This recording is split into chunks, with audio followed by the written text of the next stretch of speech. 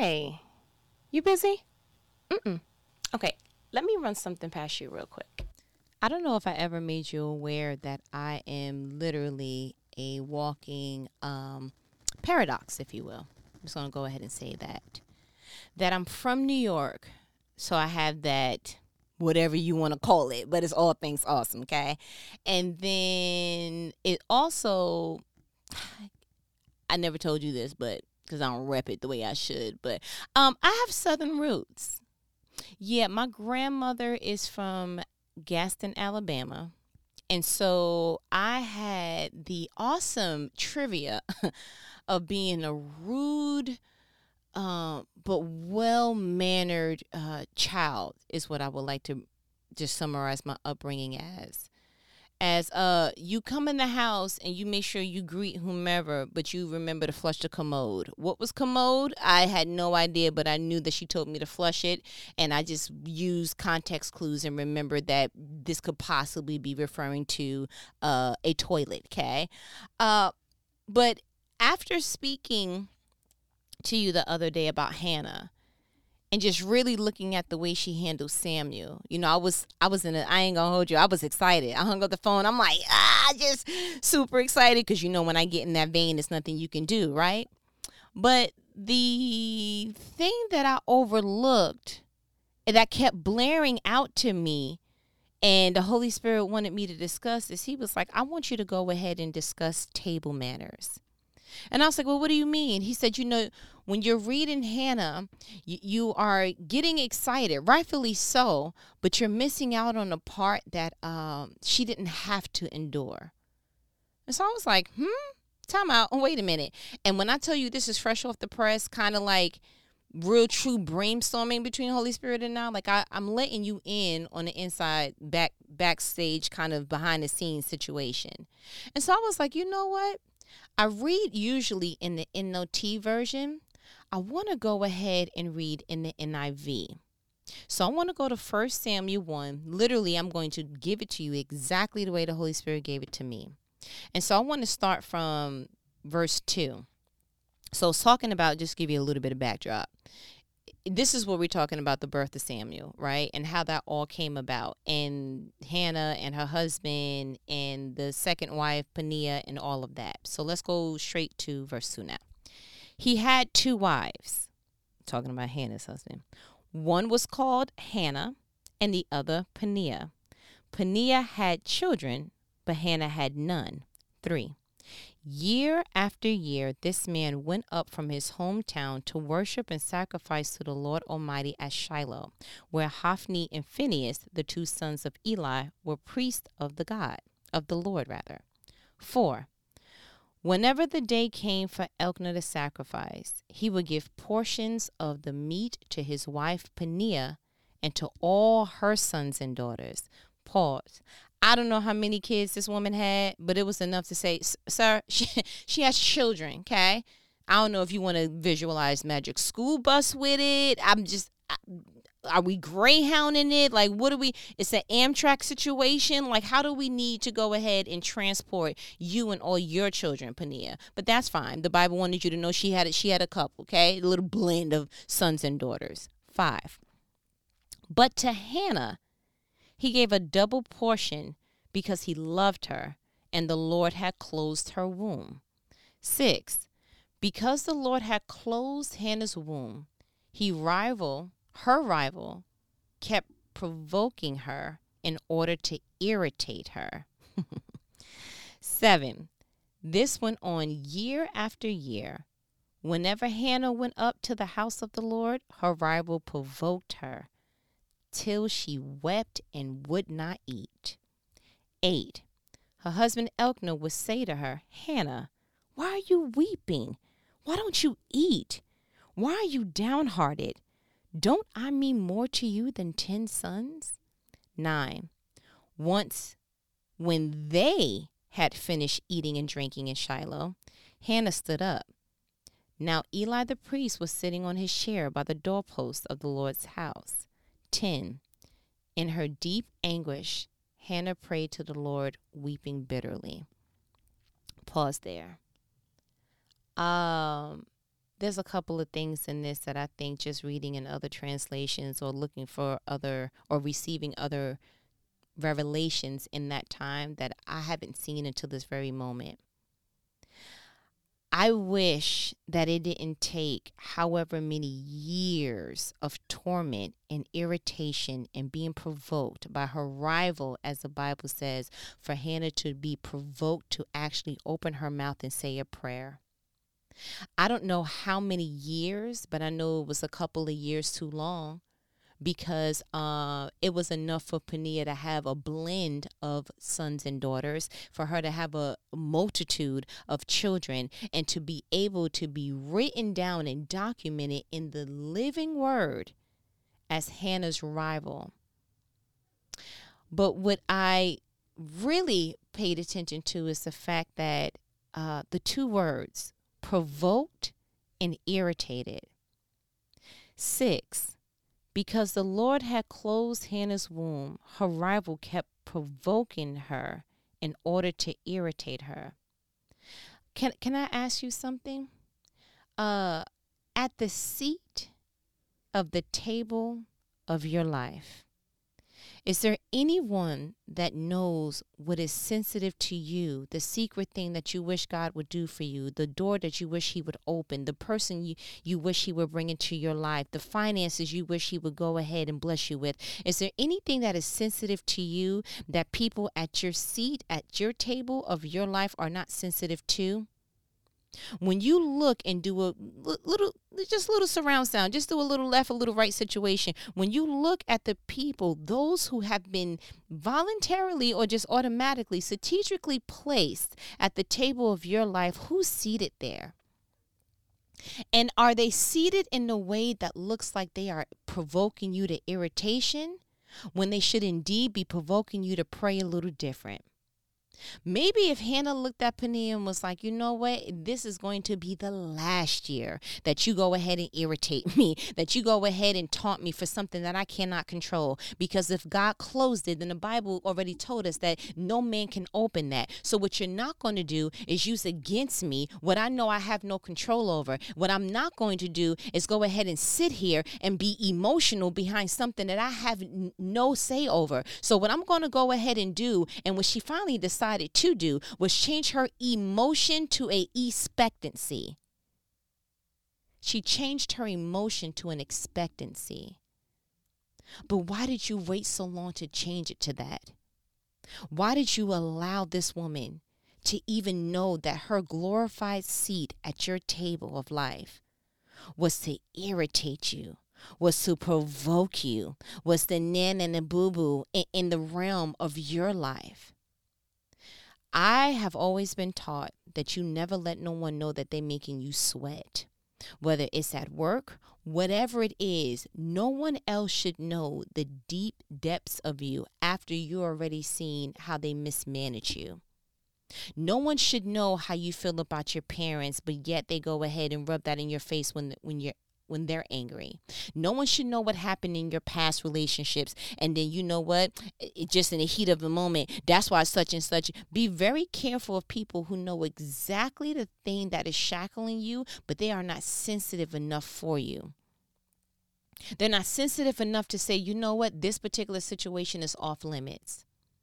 I don't care if Peninnah could have talked about Hannah's hair. She could have went ahead and talked about her stature. She could have went ahead and threw on the fact that, you know what, you don't do Elkanah the way that I do Elkanah.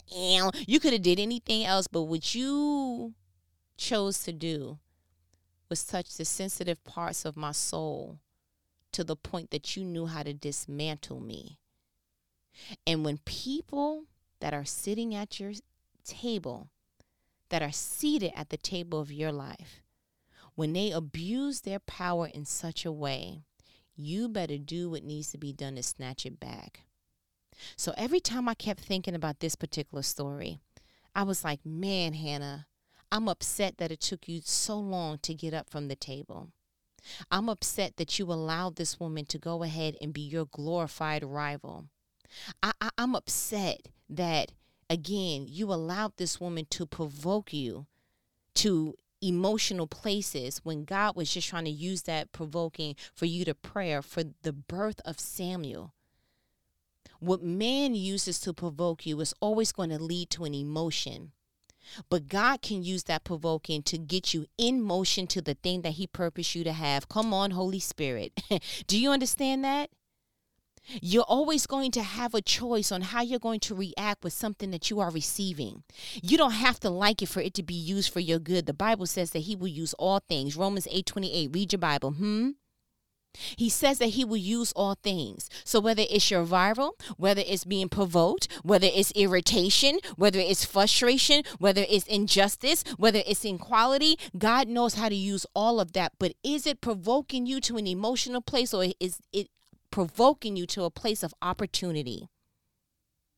Thank God for Peninnah, perhaps, because without your consistent provoking, I don't think Hannah would have ever had the courage or the gall to pray for Samuel. Thank God for Judas, as I said before, because he's the one that initiated Calvary. Oh, don't you dare despise those who are seated at your table just to be onlookers, just to be gossipers, just to be whisperers, just to be, oh, did you see? Oh, don't you start to even try to feel like everybody that I help, they don't help me, and I don't treat such and such that way, but they treat me this way, because we don't read that Hannah's going back and forth. Because let me explain something to you. It is clear that Hannah's not from New York, okay? Because Peninnah would have had 2 times tops. One time would have been a warning. Second time, I'm shooting for everything that comes from it, ma'am, only because I'm from the concrete jungle. I walk with my Timbs on with the wit. You understand? So the one time you would have tried to irritate me, I'm coming for your body shape. You know, we don't gossip in these streets, but what you're not going to do is I'm going to pick a stretch mark and I'm going to talk about it, and you're going to cry too. We both going to be at this table. Can you pass the butter? Leave me alone. You leave me alone. And we both going to be here. But what you're not going to do is have one up on me. Ma'am, I'm not a rapper, but we getting ready to go in this cipher. Okay? That's what we getting ready to do. So shouts out for Hannah for not being from nobody's New York, because I don't know if Peninnah would have made it in the concrete jungle. Okay? I don't know if she would have made it a couple of rounds. Peninnah would have been sitting somewhere crisscross applesauce reevaluating her choice words and her lifestyle when she's seated at my table. But there's something about that seating at the table, crying, letting someone see the weakened parts of you, letting them see the vulnerable parts of you. It's like, listen, the whole world is your audience. Only a selected amount of people are seated at your table. Again, I truly believe that there are some that you choose to sit there, and some that, you know what, they're there for the purpose of God. Whether uncomfortable or not, they are there for the purpose of God. And I need you not to keep being emotional about who's singing what, who's doing what. I need you to look across the table and say, I know why you seated here. And although you think that you're provoking me to irritation, what you don't understand is that you're provoking me to purpose. What you don't understand is that without you, I would have never thought this way. Without you, I wouldn't have got emotionally driven and riled up enough to even start thinking and wanting to move and walk in this way. So sometimes the provoking is necessary. But how long are you going to sit there to endure that? How many children do you realize? Can I just get like a little bit of like a spoiler alert, really a little bit? Because of the way that I believe that Hannah could have prayed this after Peninnah's first child. I believe that Hannah could have prayed that particular prayer after Peninnah's third child. As soon as one of them kids would have came out with the eyes of my husband, I would have been like, okay, you know what? No longer am I looking across the table and seeing you irritate me and seeing that baby looks like my, we got to do something. But here's the thing. I also believe wholeheartedly that God factored that in, that God understood Hannah's threshold. Because like I said before, God could have gave Hannah any child. He strategically had it where the birth mother of Samuel, who was the prophet of Israel, was provoked at the right time. He knew. Because if that prayer would have been too early, then Samuel would have been too early. And then that would have, the Egyptians and all that, and David being anointed, and all of that would have had to be shifted some. But that's why I truly believe that all things work together. She was provoked at the perfect time because God factored all of that in. Oh, God, you're just so dope. And we don't even give you enough credit. And so the whole table thing just kept coming to mind, right? And I'm just like, where else have I heard table? And the Holy Spirit was like, I want you to go back to the one verse that your grandmother made you memorize. I said, sir, are you talking about Psalm 23? He said, for shizzle. I said, holy nizzle. Stop playing. So Psalm 23, but this time I'm going to read it in the NIV, okay? Flow with me. 1, the Lord is my shepherd. Can we pause there? Because everybody knows that part. Because you a spiritual grandbaby if you know that part. Look at you quoting scripture, okay? Little deacon and deaconesses. Now let's go back. The Lord is my shepherd. I lack nothing. I lack nothing. I can't even get past that. The Lord is my shepherd. I lack nothing. How many times do you walk around life looking at what you don't have? And persuading yourself to believe, if I had fill in the blank, I would be further on. I would be a little bit more fill in the blank. You allowed yourself to persuade yourself to believe that you lack something as a part of God's plan. I don't want you to ever, listen to me clear, turn me up in your ear if you need to. I don't want you to ever from this day forward be your own serpent. The serpent in Eden went to Eve and said, you lack something. That's why you should eat that particular fruit. Because if you eat that particular fruit, then you will be more like God. See, he don't want you to, and he persuaded her to believe that she lacked something and blinded her completely in that she had everything she needed. Do not be your own serpent, where you start to make yourself believe what you currently have isn't enough, that God can't do more abundantly like he said he would with what you have, that your situation is a little bit more different than the other person to your left or to your right. I bind that serpent whisper in your ear in the name of Jesus, and I throw it back into the pit of hell where it belongs. It started in the garden, but it ends with you. It ends with you. Your bloodline won't experience that no more. No more tormented thoughts. No more, but you know what? We don't wish upon any star. We have a Savior that gave you exactly what you needed at the time that you accepted your salvation. And so you lack nothing. You lack nothing. The Lord is my shepherd. I lack nothing.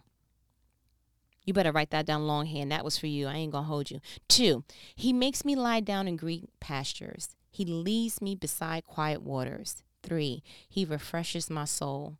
He guides me along the right paths for his name's sake. 4, even though I walk through the darkest valley, I will fear no evil, for you are with me. Your rod and your staff, they comfort me. 5, you prepare a table before me in the presence of my enemies. You anoint my head with oil. My cup overflows.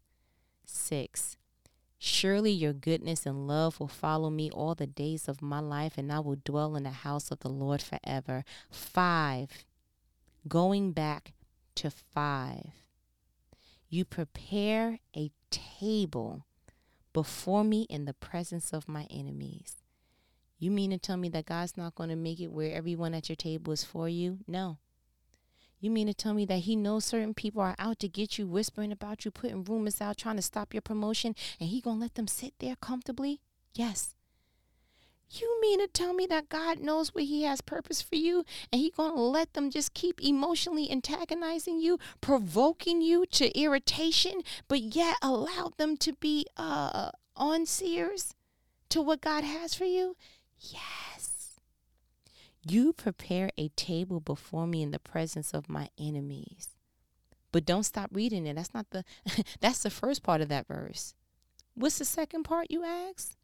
You anoint my head with oil, my cup overflows. Let me explain something to you. We getting ready to have good table manners.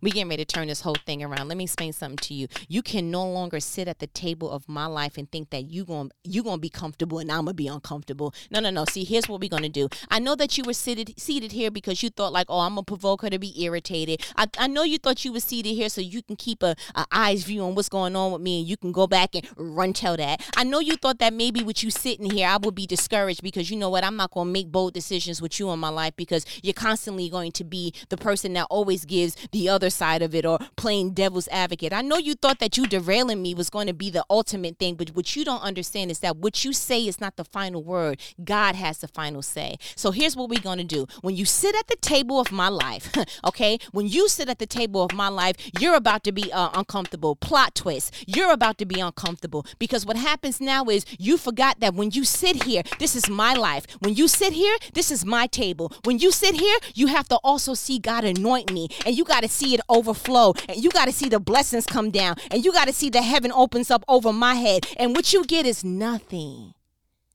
but to witness the greatness that God is doing in my life. Oh, we getting ready to go ahead and switch table manners. All this time, Hannah, you sitting there crying because Panera has more children than you. You sitting there crying because you don't have a double portion of what she has. You sitting there crying. You scared to go ahead and walk through the valley. You have to walk through the valley. Why? Because Psalm 23 says that at the end of that valley, matter of fact, in the midst of that valley, that's the table. There's the table. And who's at the table? Everyone who counted you out. Everyone who thought, oh, she wasn't going to make it. Everyone that was like, bro, you see his past record, he ain't gonna do nothing with that. Oh, God can't do nothing with that. Everybody who thought that you was just gonna be at that level and that's it. Everybody thought that you was stagnant and you thought that it was stability, but God went ahead and blew your own mind. Oh, who's at that table? But guess what? Good table manners. You know what we about to do? Plot twist. You gonna have to sit here, and when you tell my story, you're gonna have to tell what God did with his glory too. You're gonna have to go ahead and tell what he's doing within me. You're gonna have to sit there and be like, you know what? I'm blown away. And actually, what may happen is you seeing my life may make you a believer. Perhaps God is using that for his glory. I need you to turn this situation around. There better not be another person who is seated at the table of your life and they are more in control of the table than you are. How?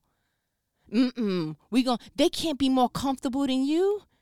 No, we getting ready to switch this around. Sir, I apologize. You getting ready to be real uncomfortable because this glow up from this oil, like you have no idea. Like you thought that this shine was something. You never seen me anointed. You see me when I was down. You see me when I ain't have a lot. You see me when the finances was looking funny. You see me and you sat there at my table like it was a cliffhanger. Like God was going to have you at the edge of my seat being, what is it?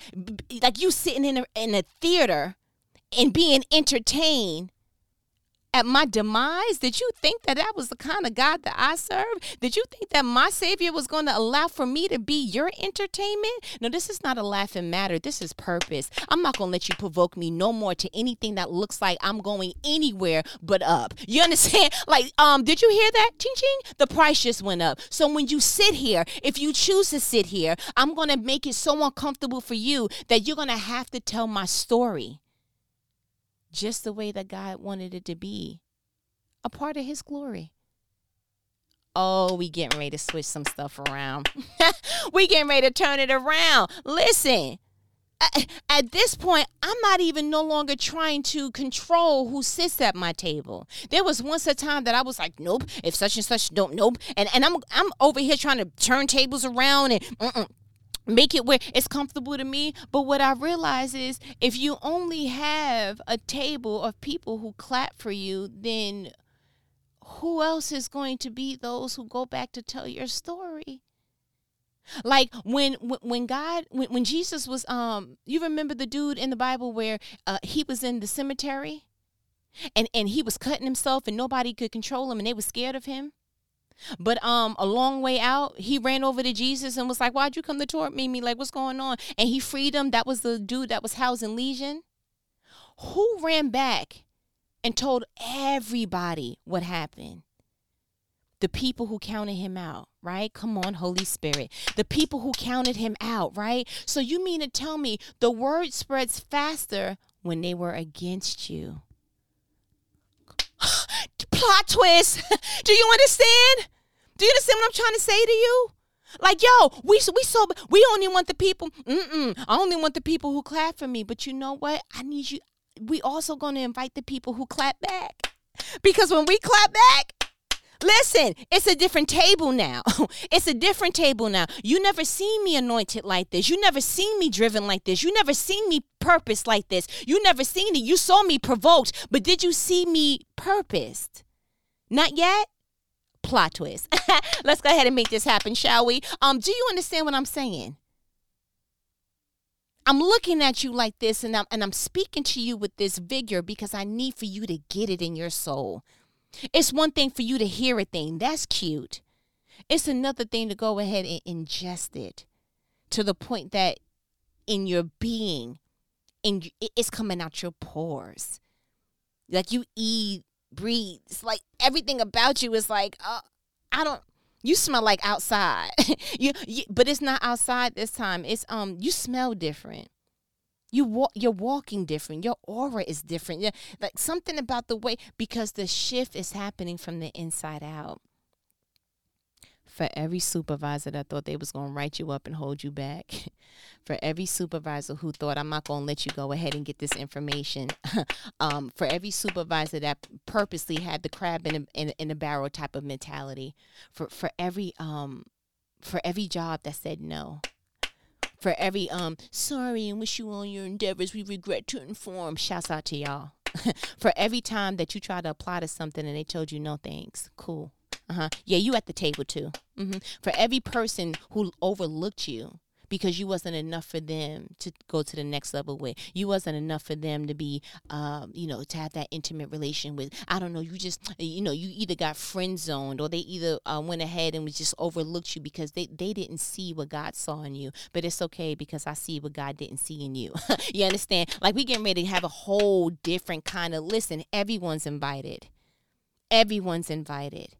And as a matter of fact, I now understand why he said, I am going to prepare a table in the presence of your enemies.